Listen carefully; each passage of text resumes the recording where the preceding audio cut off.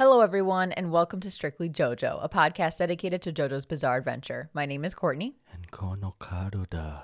This is episode 91, and we're reviewing Part 3, Stardust Crusaders, Death 13, Part 1. That's a lot of numbers. As always, will be spoilers for this episode and anything that's happened in the JoJo anime. We have to keep it quiet because the baby's sleeping. Which baby? Both babies. Well, all I have to say is, Lally-hoo. I'm terrible at that. I'm like nowhere near a voice actor, but I do love saying Lally-hoo. It's just so random and so addicting. I didn't realize until we rewatched this episode that he says it a lot more often than I remember. A lot. Yeah, the stand is constantly saying Lally-hoo.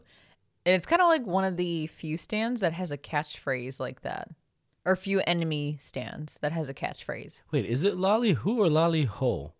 I mean, the spelling is Lally-ho, but the way that I think the Japanese voice actor pronounces it is more like Lally-hoo. Oh, I think. Yeah, now I'm second guessing, but potato. Before we jump into things, I do want to say a very special happy birthday to you. Oh my God. Thank you. Yes, I think this episode comes out the week of my birthday. Yes, it does. Happy birthday. I hope it is as bizarre as the JoJo's Bizarre Adventure that we go on every other week on this podcast. But no, we've got some fun things planned for your birthday. I think it's more of a chill birthday than it's been in past years. I'm hoping it's not as bizarre as past birthdays have been. But yeah, it'll be nice, low key, which will be great considering how bizarre our life is now as parents. So happy birthday. Thank you. Yeah, I mean, I think once you're past 30 years old, none of the other ages seem like or none of the subsequent ages seem like a milestone until maybe 50. Until the 5s and 10s, 35, 40, 45, 50. Right. I wouldn't even consider like 35 a milestone age, but yeah, I think it's just funny. The more you celebrate your birthday, the less significant it seems. And especially now, I think obviously like our kids' birthday is going to take more of a priority in celebrating. But yeah, I'll still enjoy myself on my birthday, and yeah, I'm looking forward to the more laid back plans that we have for this year. This is the first time we're rewatching Death 13 or the Death 13 arc after becoming parents. So I want to ask right off the bat, how does that change your perspective? I think at first I was annoyed by the Death 13 arc, but I'll admit, like, having a baby now, it's kind of interesting to see certain things in this episode and find it more relatable. But I also think in that same sense, it made me enjoy this setup episode even more. Is that the case for you as well? I mean, for me, my perspective changes because I see the way Polnareff attempts to change the baby's diaper and how appalled he is when the baby poops. And the way Joseph acts with the baby. And before I was like, oh, haha, that's funny. And now I'm like, oh, that's funny, but also like extremely relatable. Mm-hmm. It just feels very relatable all of a sudden. I've seen this episode so many times, all the times that I've rewatched JoJo. But this is the first time where I'm like, wow, Death 13 really hits home. Yeah. So expect a lot of baby talk during this episode discussion. I mean, it's one of the two babies in JoJo, right? Oh yeah, this one and then part 4, right, with the invisible baby. Yes. Wasn't there another one? Oh wait, no, the green baby. One of 3. Okay, yeah. Now we have 3 babies. Yeah, but I think Death 13 or Mannish Boy is probably one of the more, I don't know, a toss up to toss up between who's more entertaining, Mannish Boy or the Invisible Baby, because the green baby is like whatever. I'd say Mannish Boy, because the Invisible Baby is like a standard baby, not a genius baby like Mannish Boy. That's There's true. no dialogue, there's no scheming. It's just a baby who's running amok. If anything, old Joseph is more entertaining when it comes to the invisible baby than the Mm, baby itself. yeah, that's true. Plus, I think it's the whimsy and the horror of Manish Boy's stand, Death 13 in this episode, and Manish Boy as the enemy stand user. They're just so fun to watch because for me, you'd never, I'm sure for everyone else too, you would never expect something so innocent as an infant to have an ounce of evil or hate in its soul until now. Hey, but that's the great thing about Iraqi. He can pull stands and enemy stand users out of anything. Like he can make anything a stand and a stand user.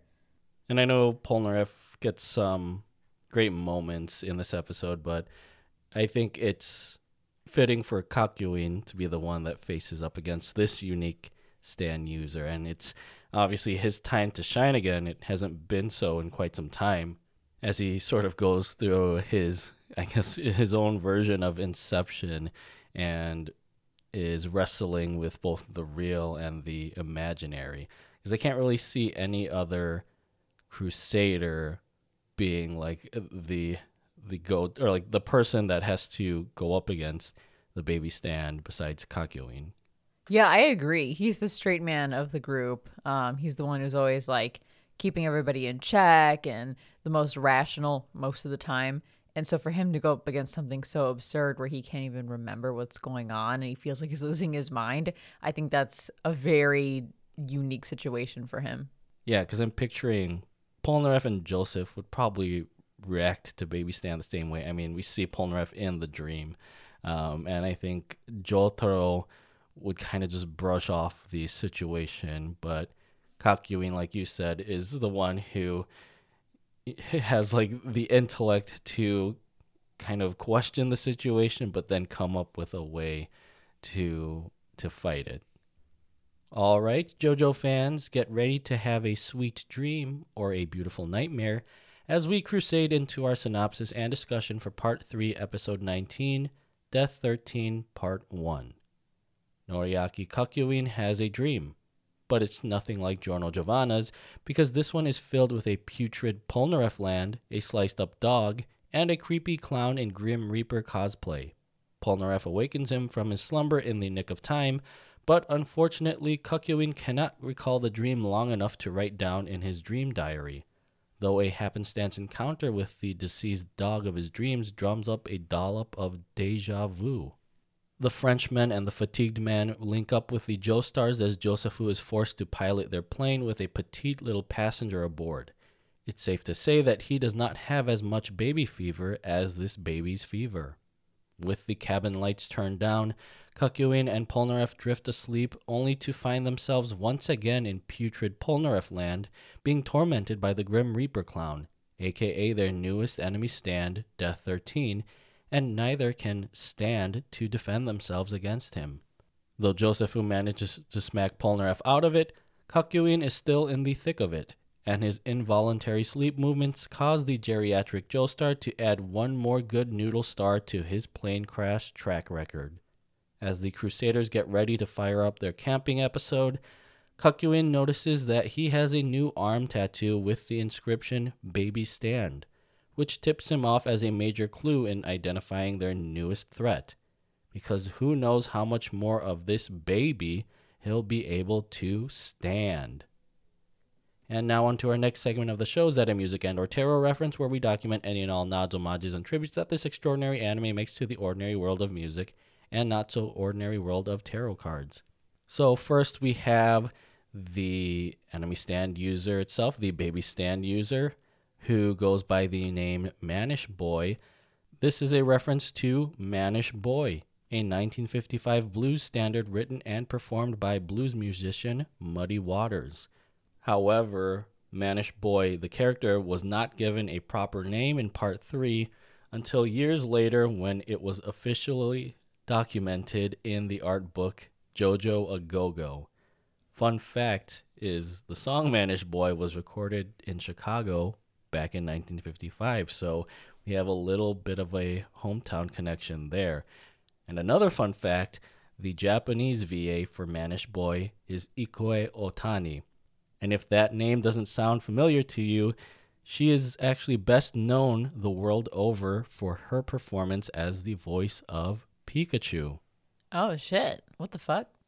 Yeah, I guess if you listen closely, you can kind of hear the Pikachu in her voice. Or maybe like the next episode, part 2, we'll have to listen closely.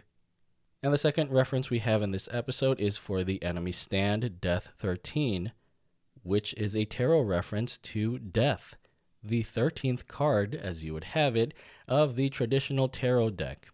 There is some irony with a newborn being assigned a tarot card about the end of life. However, it is unlikely that this card signifies a physical death. Typically, it implies an end, possibly of a relationship or of an interest, implying an increased sense of self-awareness, which I think is demonstrated by Kakyoin once he realizes he's in this dreamscape. Other interpretations of death include endings, failure, letting go of attachments, mortality, profound change, and severe illness. And I think severe illness seems to be incorporated with the baby stand user, or mannish boy, having a fever, while profound change might allude to the sudden changes in the dreamlike environment that Death 13 has created. Don't forget, it also represents killing dogs, because now it's time for the JoJo meme rundown, where we list each new JoJo meme that appeared in this episode. And there's, I guess, 2. They're not like memes in the traditional sense of the word, but I think Araki killing pretty much almost every dog, except for the dog in part 6. That's a meme. So the dog dies. So we're keeping that meme going, I guess. And the other meme is just baby Stan. It's just fucking baby Stan. That's it. That's the meme. Like the inscription on Kakyoin's arm? Yes. Oh. It's baby Stan. It's kind of ironic that a dog gets killed in this episode when our pre-show for this episode was all about dogs, or dogs that aren't dying, I guess. But that's just a plug for any of you who would like to join our Patreon, where the pre-show is featured.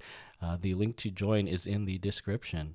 And as always, if we missed any memes from this episode, please reach out and let us know. You could almost call Lollyhoo, I don't know if that's like a meme, but definitely a JoJo reference of sorts. Yeah, like the one of the iconic JoJo quotes that everyone likes to scream when they can. This episode has one of my favorite starts of all of part 3. It's just, the episode starts off with Kakyoin waking up in an amusement park in his pajamas. And I just love the way like that cold opening happens. It doesn't start with him like falling asleep and then entering the dream. He's just already in this situation. And it's not until Polnareff wakes him up after that you realize what's going on, or that he realizes what's going on to a certain degree, because then he forgets he even had the dream. But yeah, for some reason, I just love the way that this episode starts off, because it's like him in this darkness, hearing a baby crying, and then suddenly he's in the amusement park, and then just like all hell breaks loose. I almost thought for a second that I was on the wrong episode, but then I realized like the baby crying, yeah, that's a sign that this is the Death 13 arc. But I guess it's kind of nice because it breaks the mold from always having to see the Crusaders head to their next town. I mean, Joseph already says in the previous episode, the Sun, that they're heading to a town called Yarpline. So it's not like we need to see that happen. It's already implied after this scene that they've arrived at the airport where Joseph's looking for the Cessna. So yeah, this is a more unique opening for a Stardust Crusaders episode. So as we already discussed, Araki kills the dog. It's sad. We don't have to linger on that. We have plenty other dog deaths to talk about in JoJo's Bizarre Adventure. But Polnareff wakes Kakyoin up from his nightmare of sorts and tells him to stop screaming like that girl from The Exorcist. I just love these random like references to the time period, to like pop culture references of the time period. And then Kakyoin realizes that he has a cut on his hand from the dream, which is an early hint as to how he'll eventually overcome this whole situation.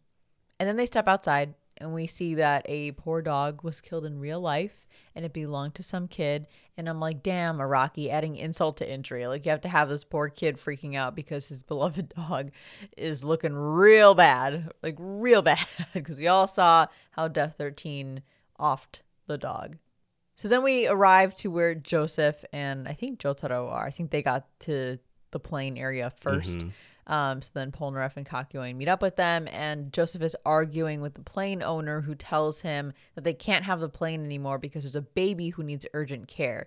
And Joseph, interestingly, argues back with him and says they also have someone whose life is on the line, but then ultimately agrees to take the baby after the guy asks if he'd rather let the baby die. And then Joseph has this like very guilty look on his face, and he's kind of second guessing everything. And I feel like this probably hits harder for Joseph than any of the other Crusaders, because Joseph is the only parent. He's the one that has a daughter, and he's already kind of a softie as it is. But I think here it like really strikes a chord with him, because he wouldn't let a baby die. I mean, we see how he is with the invisible baby in part 4. He's willing to bleed out just to save that baby from drowning. Like he cares very much about the kids. Yeah, it's an interesting ethical dilemma for Joseph, like having to choose between a baby's life or his daughter's life. But obviously, this doesn't include the factor that the baby is a villain. But yeah, I mean, it's nice to see that even though this baby is not of his own family, because, you know, Joseph's all about family, Joseph's also just a great human at heart. Also, why does the pilot look like Commander Shady's from AOT? Did you notice that? Shadis? Shady's Shadis. Potato Sergeant. Oh, I didn't even realize. I like barely remember what the dude looks like. Not the AOT dude, the guy in JoJo. Yeah, there's a close-up shot where they kind of have the same sunken-in eyes and similar goatee. And I don't know why that stuck out to me so much in this. It's spot. the eyes. Those eyes, like, just a million miles back in their head. So when they're on the Cessna, Polnareff tells Joseph not to worry about, like, an enemy stand user catching them as they're flying, because according to Polnareff, no stand can catch a plane flying hundreds of miles per hour. Little does he know that there are stands just like that. The two that come to mind are Notorious B.I.G. from part 5, because I want to say, I don't know if it like flew. Well, I don't know. Maybe not Notorious B.I.G. because it's on the landing strip when they're like going onto the plane, but they think they like, you know, kill off that stand as they're, you know, right before they take off, but then somehow the stand makes it onto the plane. So maybe it snuck on before the plane took off. I don't know. But the other one is I don't know the name of it. The stand that one of the sons of Dio uses that attacks Jolene, Hermes, and Emporio when they're flying. Remember when Emporio's flying the plane somehow because he read enough books about it? He just knows how to fly a fucking plane. And then those like little... like the little propeller things. Yeah, start attacking them. That's at least one solid example of a stand that can catch a plane flying hundreds of miles an hour. Oh fuck! I know it was Rikiel's stand, but I can't recall the name. Hold on, I'm gonna look it up really quick because it's going to bother me otherwise. Sky High. Isn't that a Disney movie? The hero one, right? I think so. That was basically like a precursor. Yeah, Sky High. It was like a precursor to My Hero Academia. So those are the ones that I can remember. We might be forgetting other ones, but either way, that proves, at least Sky High proves that Polnareff is incorrect. But it's early days for stands, right? Like, this is back in the 80s. Like, their knowledge about stands is pretty limited to what they've encountered. But I'm sure Jotaro and Polnareff, as time has gone on and the part, you know, JoJo parts have transpired, that they've learned that pretty much anything and everything can be a stand or an enemy stand user.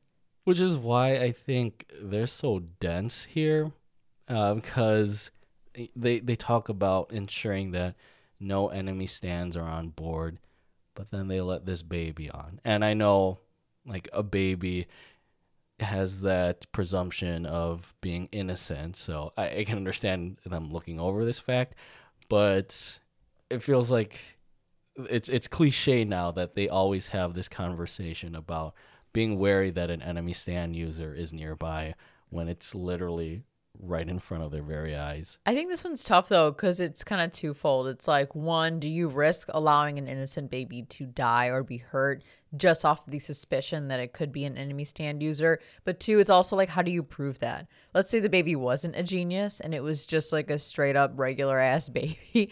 How do you converse with it? How do you get it to do something to confirm that it's an enemy stand user, or even just a stand user in general? Because you think about Invisible Baby from part 4, Joseph has a hard time.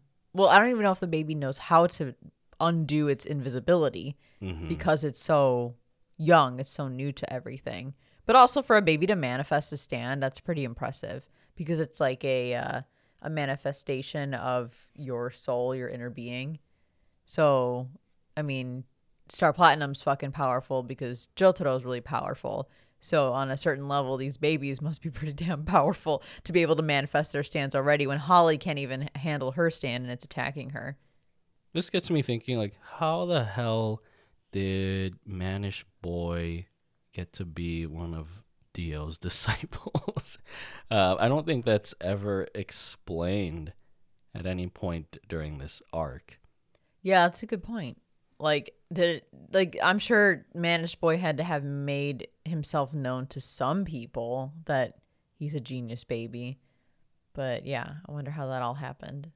So in the plane, Kakyoin and Polnareff both fall asleep and end up in the dream together. And I love this scene because Polnareff is as carefree as ever, saying, "It's a dream, who cares? You can do whatever you want," and then fucking manifests a bucket of popcorn and some ice cream that he starts eating next to the dead dog after lifting its ear up to look at its wound. I'm like, he does not give a fuck.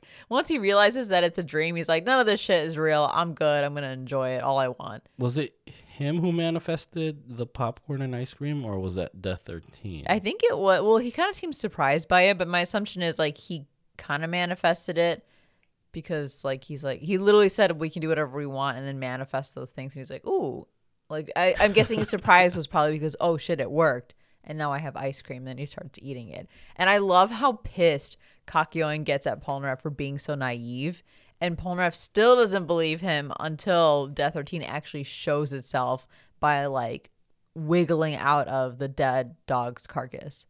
Yeah, which is why I like that Kakyoin is the focus of this Death 13 arc, because we already see what would happen if Polnareff was the main character for this.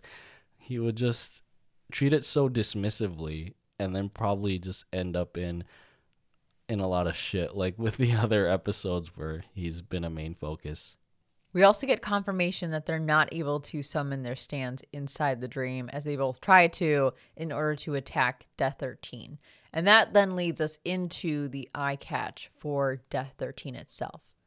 Which is an interesting one because the stand stats are for Death 13, but they're all marked with question marks. So we don't know its abilities yet or the identity of the stand user, because neither Kakyoin or Polnareff know the extent of the stand or the stand user's strength.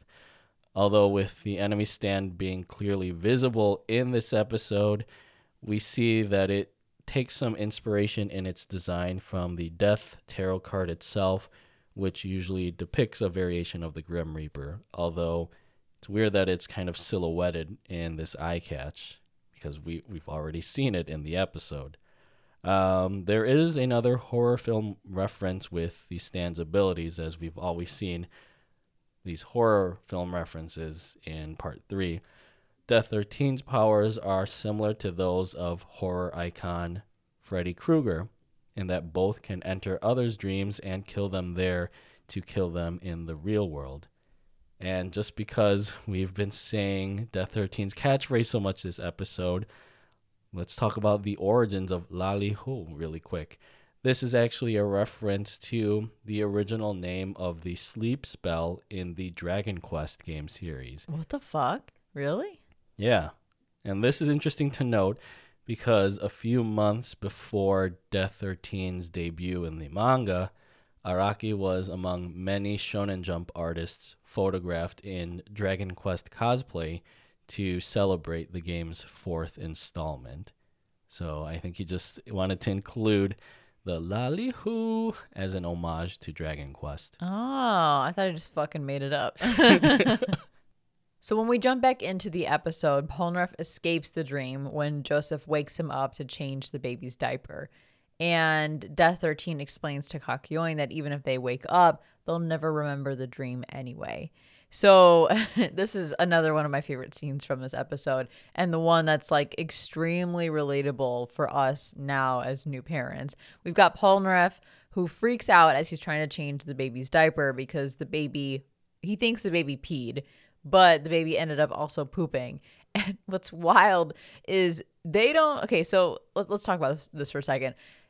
At least in the Netflix version that we're watching, or maybe like the Crunchyroll version, they censor a lot of moments of gore, including this dog that died in this episode.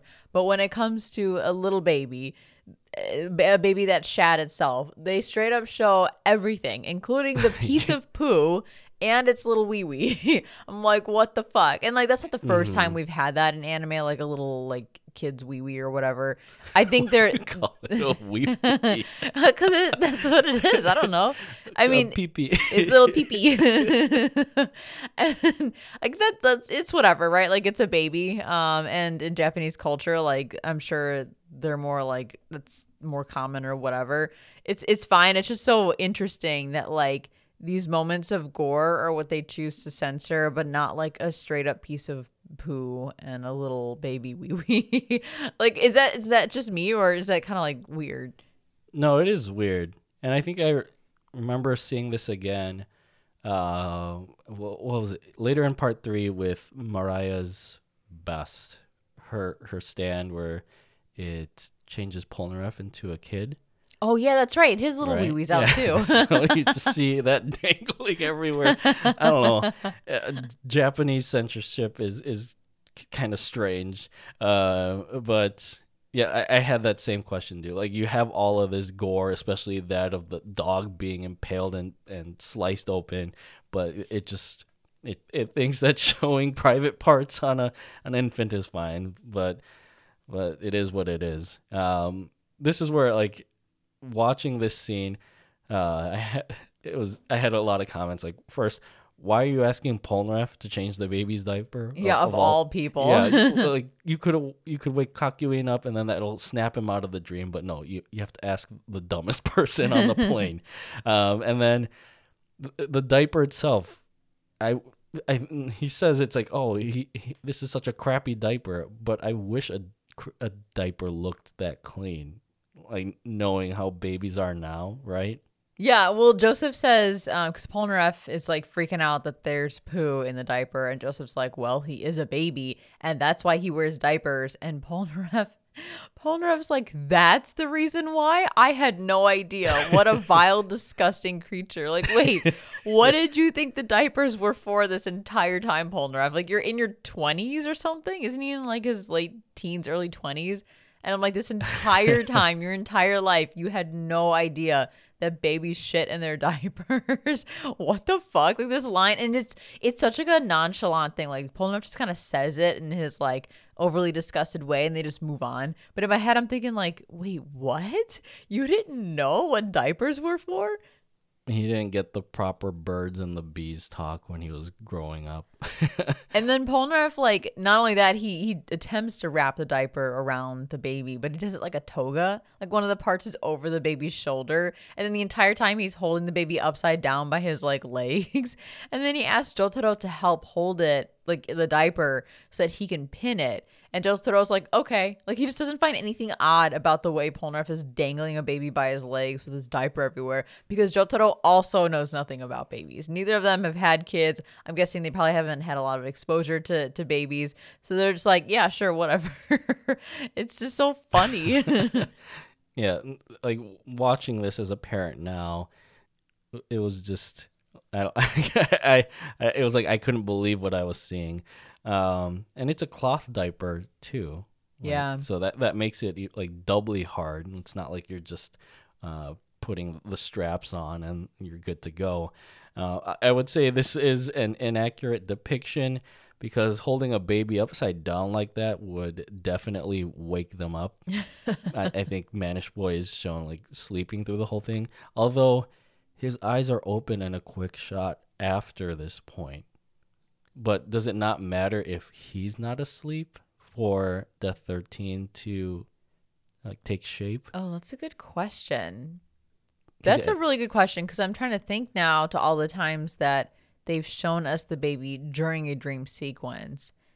And now I'm not entirely sure if he does need to be awake or asleep for his stand to be in effect. I figured he'd have to be asleep. Because, yeah, like, I think most of the scenes in this episode that show him or Death 13 and Kakyoin in the dreamland, like, Manish Boy is sleeping peacefully. But there's this quick shot of him where his eyes are slightly open and looking at the other Crusaders in the cockpit. So, I don't know.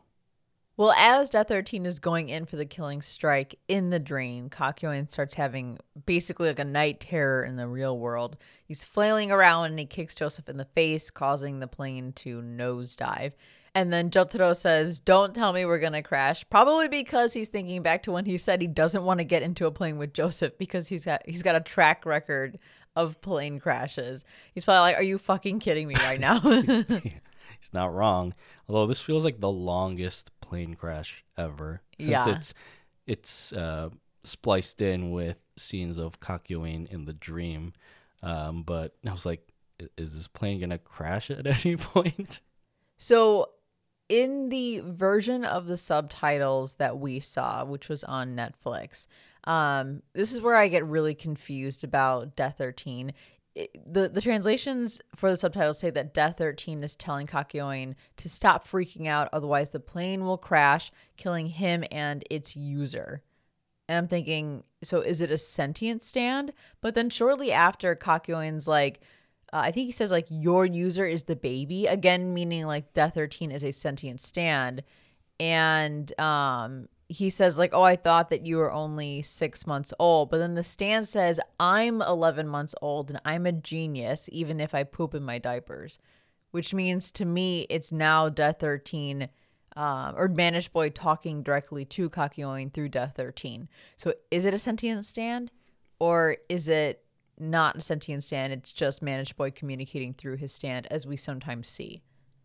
Looking through the JoJo Wiki in Death 13's article, under the personality section, it says, being an extension of Manish Boy's consciousness, 13 reflects its user's vulgar and sadistic personality. Okay, so I would call that not a sentient stand. So maybe the translations were just off, or maybe Araki forgot for a hot second that it's not a sentient stand. So then Kakyoin thinks to himself that he has to find a way to let Jotaro and Joseph know about the baby. Again, this is based on the translations for the subtitles that we saw, but he doesn't say Polnareff, probably because Polnareff is clearly useless in this case because he pissed Kakyoin off so bad earlier when he was just aloof to the whole situation. So yeah, he specifically, at least in the translation, said Jotaro and Joseph. I need to let them know about the baby because Polnareff's not going to do shit. He's done with Polnareff shit. And back on the airplane, Joseph tells everyone to calm down and that panic isn't in his vocabulary. And I'm thinking, dude, I could count so many times that you have panicked over parts 2 and 3. Yeah, wasn't it just a couple episodes ago with what the hell was Steely Dan's stand? Lovers, where he was panicking looking at the Lovers on the TV. Yeah, I mean, one of his catchphrases for part 3 is "Oh no." Another one is "Oh my god." Oh my god. Yeah, and the sun. He was panicking too. We kind of go back and forth between the airplane and the dream. So back in the dream section, Death 13 explains to Kakyoin that nothing the victim does in the dream will wake them up because the stand controls every aspect of their mind when they're asleep. And then we jump back into the airplane, and Joseph is using Hermit Purple to create to control the plane from like the inside and avoid crashing. But I thought what was really cool is you get the sound of Hamon, you get like the Hamon waves, and then Hermit Purple comes out as usual. That's pretty common for the way Joseph uses Hermit Purple. But the plane itself is enveloped in this like yellow aura, probably from the Hamon. And I'm like, that's kind of cool. I don't really know like how that all works because it's Hermit Purple really that's doing the controlling by, you know, probably going into the plane and grabbing a hold of whatever mechanical parts it needs to get the plane back on track. But whatever. The plane's wrapped in Hamon. That's cool to see. I love seeing those callbacks to part 2. But then that palm tree just fucking appears out of nowhere. I know, and it's funny because Joseph's like bragging to the Crusaders that his flying is pretty good as he gets to the plane level, and then he immediately crashes into a tree. And there's a pause, this really funny like pause, not like a slow-mo, but an actual pause to what's happening, where we first hear Joseph's inner thoughts, and he's like, where the fuck did this tree come from? And then we immediately hear Jotaro, who's like, I fucking knew this was going to happen. And this makes, 4 plane crashes for Joseph? I think so. One of them mentioned I mean, it was the last episode. Yeah, Jotaro said you've been in 3 crashes. Mm-hmm. But this just felt like such a Looney Tunes moment. Yeah. Like all of the suspense and the tension with Death 13 until Joseph finally gets the plane under control, and then he just hits a random palm tree, and then it just cuts to them setting up camp. And after the crash, Joseph said that he's glad the baby is safe, and he'd hate himself if anything happened. Again, this is very much like dad energy for Joseph. He cares. He cares a lot. Yeah, I know that he is diehard for his friends and family. It's the only time he really gets pissed is when his friends and family are being threatened. But he also has a lot of compassion for other people as well. I mean, we know this because of the way his relationship with Wamu unfolded at the end. Like, he gave so much respect to Wamu in part 2. So when it comes to a tiny little baby who's sick and needs help and is supposedly very innocent, of course he's going to care very much about it. And I love how he acts like a grandpa with the baby. Kind of reminds you of how he acted with Holly all the way at the beginning of this part. But yeah, just showing more of Joseph as a great family man. I would have loved to see like an OVA or something where we saw Joseph, like a younger Joseph, like slightly after the events of part 2 when he has Holly, and Holly's like either a baby or a young girl, seeing Joseph being a dad. Like, I'm sure he'd be like one of those really funny dads who like tries to, you know, play with his daughter in a way that's like probably not the safest, or maybe a little like too rough for a young kid, but like he does it in an endearing way because he just wants to have fun with his kid.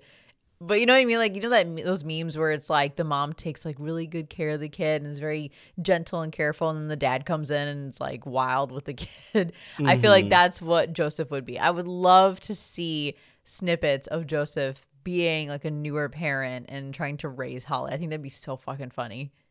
I can picture him like using Hamon to play with her. Like, yeah. in very unsafe situations. But yeah.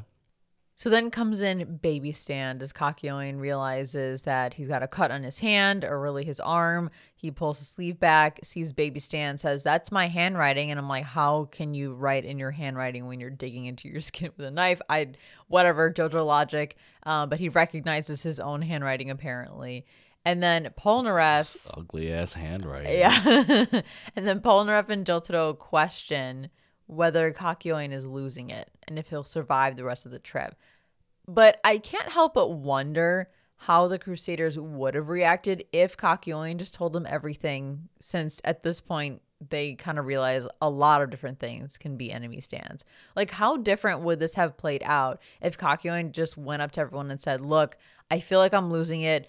I keep getting these terrible dreams, but I can't remember what I'm dreaming about. But look what's on my arm. I didn't cut myself, but how did this end up here?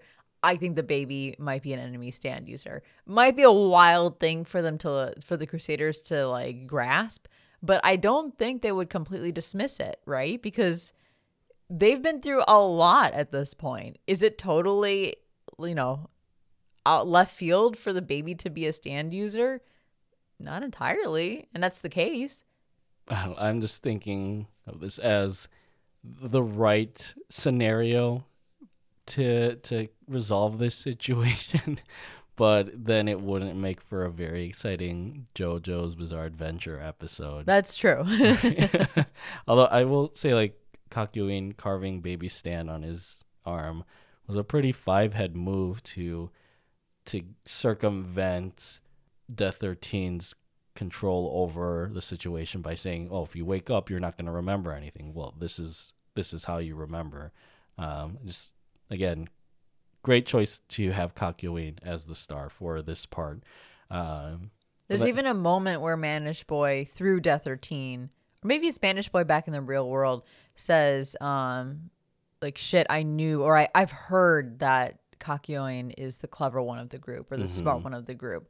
And so that still holds true, because you also have to think about the lovers and how Jotaro was so confident that Kakyoin would pull through, because Kakyoin is very reliable and incredibly intelligent. He already knew, without even having to talk to Kakyoin, that he would be able to overcome the lovers.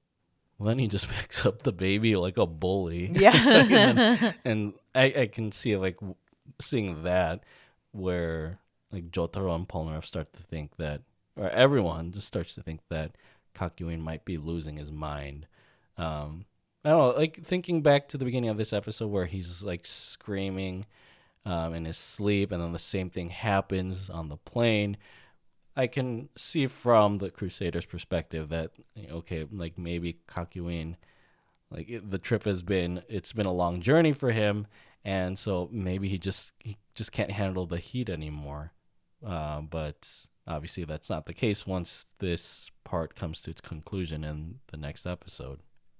And that brings us to our final thoughts for Part 3, Episode 19, Death 13, Part 1. So, did this episode have you kicking and screaming? It had me laughing. I love this episode. I forgot how good Death 13 is. Like, I know Baby Stan is a meme, and I was looking forward to that and everything. And I'm also looking forward to, like, the poop stuff in the next episode, because I have strong toilet humor. But as an overall, like, first half of this arc, it's really funny. It's really clever. It's really interesting. And I mean, this has got to be like one of the most OP stands when you think about it. The only reason that Manish Boy had a downfall in this is because Kakyoin was smart enough to write something on his arm.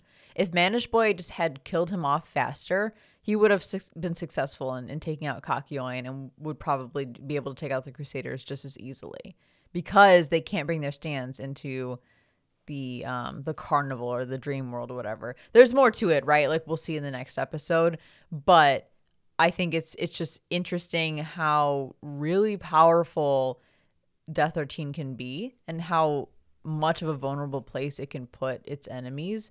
And I just think that makes this enemy stand user very interesting. And then it makes Kakyoin's overcoming of that situation even more impressive. Plus, it's just, there's so much nonsense in this, especially being a new parent. Just watching this again, you see it in kind of not a whole new light, but like a slightly different light. And I'm noticing things more strongly than I did before. So yeah, I just love how stupid Polnareff is in this. What about you? I really liked this setup episode. I think it feels more evenly paced than the recent Part 1 episodes we've seen thus far. I mean, like, Part 1 meaning like Part 1 of an arc, not Part 1 like Part 1 of JoJo. But like, I just think it feels more evenly paced, since events surrounding the baby stand happen in a sequential and intentional order, rather than feeling dragged out for runtime's sake. And yeah, maybe it's because fatherhood has made me a changed man, but I find Manish Boy to be a fascinating antagonist for the group, not just because he's the youngest of Dio's recruits, but also because of his vastly underestimated intelligence and utilization of a stand that makes sense for a child to have, because it's one centered around imagination and wonder, albeit corrupted by his evil intentions. And hearing you talk about how you think that Manish Boy stand Death 13 is like a considerably powerful stand. It's kind of like a really lethal sleep paralysis demon, if you think about it. Yeah, there's that meme too where it's like me begging my sleep paralysis demon to be my stand. Well, that came true for Manish Boy. And yeah, I think Kakyoin, as I've said many times in this episode, he's just the perfect foil for Manish Boy in that he's one of the more intellectual members of the Crusaders. Plus, he hasn't been in the spotlight for a while, so this is an opportune time for us as an audience to reconnect with him. I think it is starting to get kind of redundant that the Crusaders can't identify enemy stand users when they're literally breathing right in their face. But with how entertaining of an episode this part 1 turned out to be, I can't help but get over the cliche, and I just look forward to seeing Kakyoin take care of this baby in part 2. And I mean really take care of this baby in the worst way possible. Yeah, I can't wait for that in the next episode. It's like horrible but hilarious at the same time. Yeah, Death 13 is turning out to be, looking at it from a reviewing it on a podcast perspective, looking at it more objectively, it's turning out to be a really good arc. So I can't wait to talk about the second half of Death 13 and how it all unfolds and what the ultimate fate is for Manish Boy. But until then, thank you guys as always for tuning in and supporting the podcast. Subscribe to Strictly JoJo on your favorite podcast service. Join our Discord to chat with us. Follow us on Instagram at The Strictly Series, on Twitter at Strictly Series, and check out our website, thestrictlyseries.com. If you'd like to support the show, then head over to patreon.com/thestrictlyseries and tune into Strictly Anime, our other podcast for anime reviews and discussions. All links are in the description. Thank you so much for listening, and as always, stay safe, stay healthy, stay weeb. To be continued.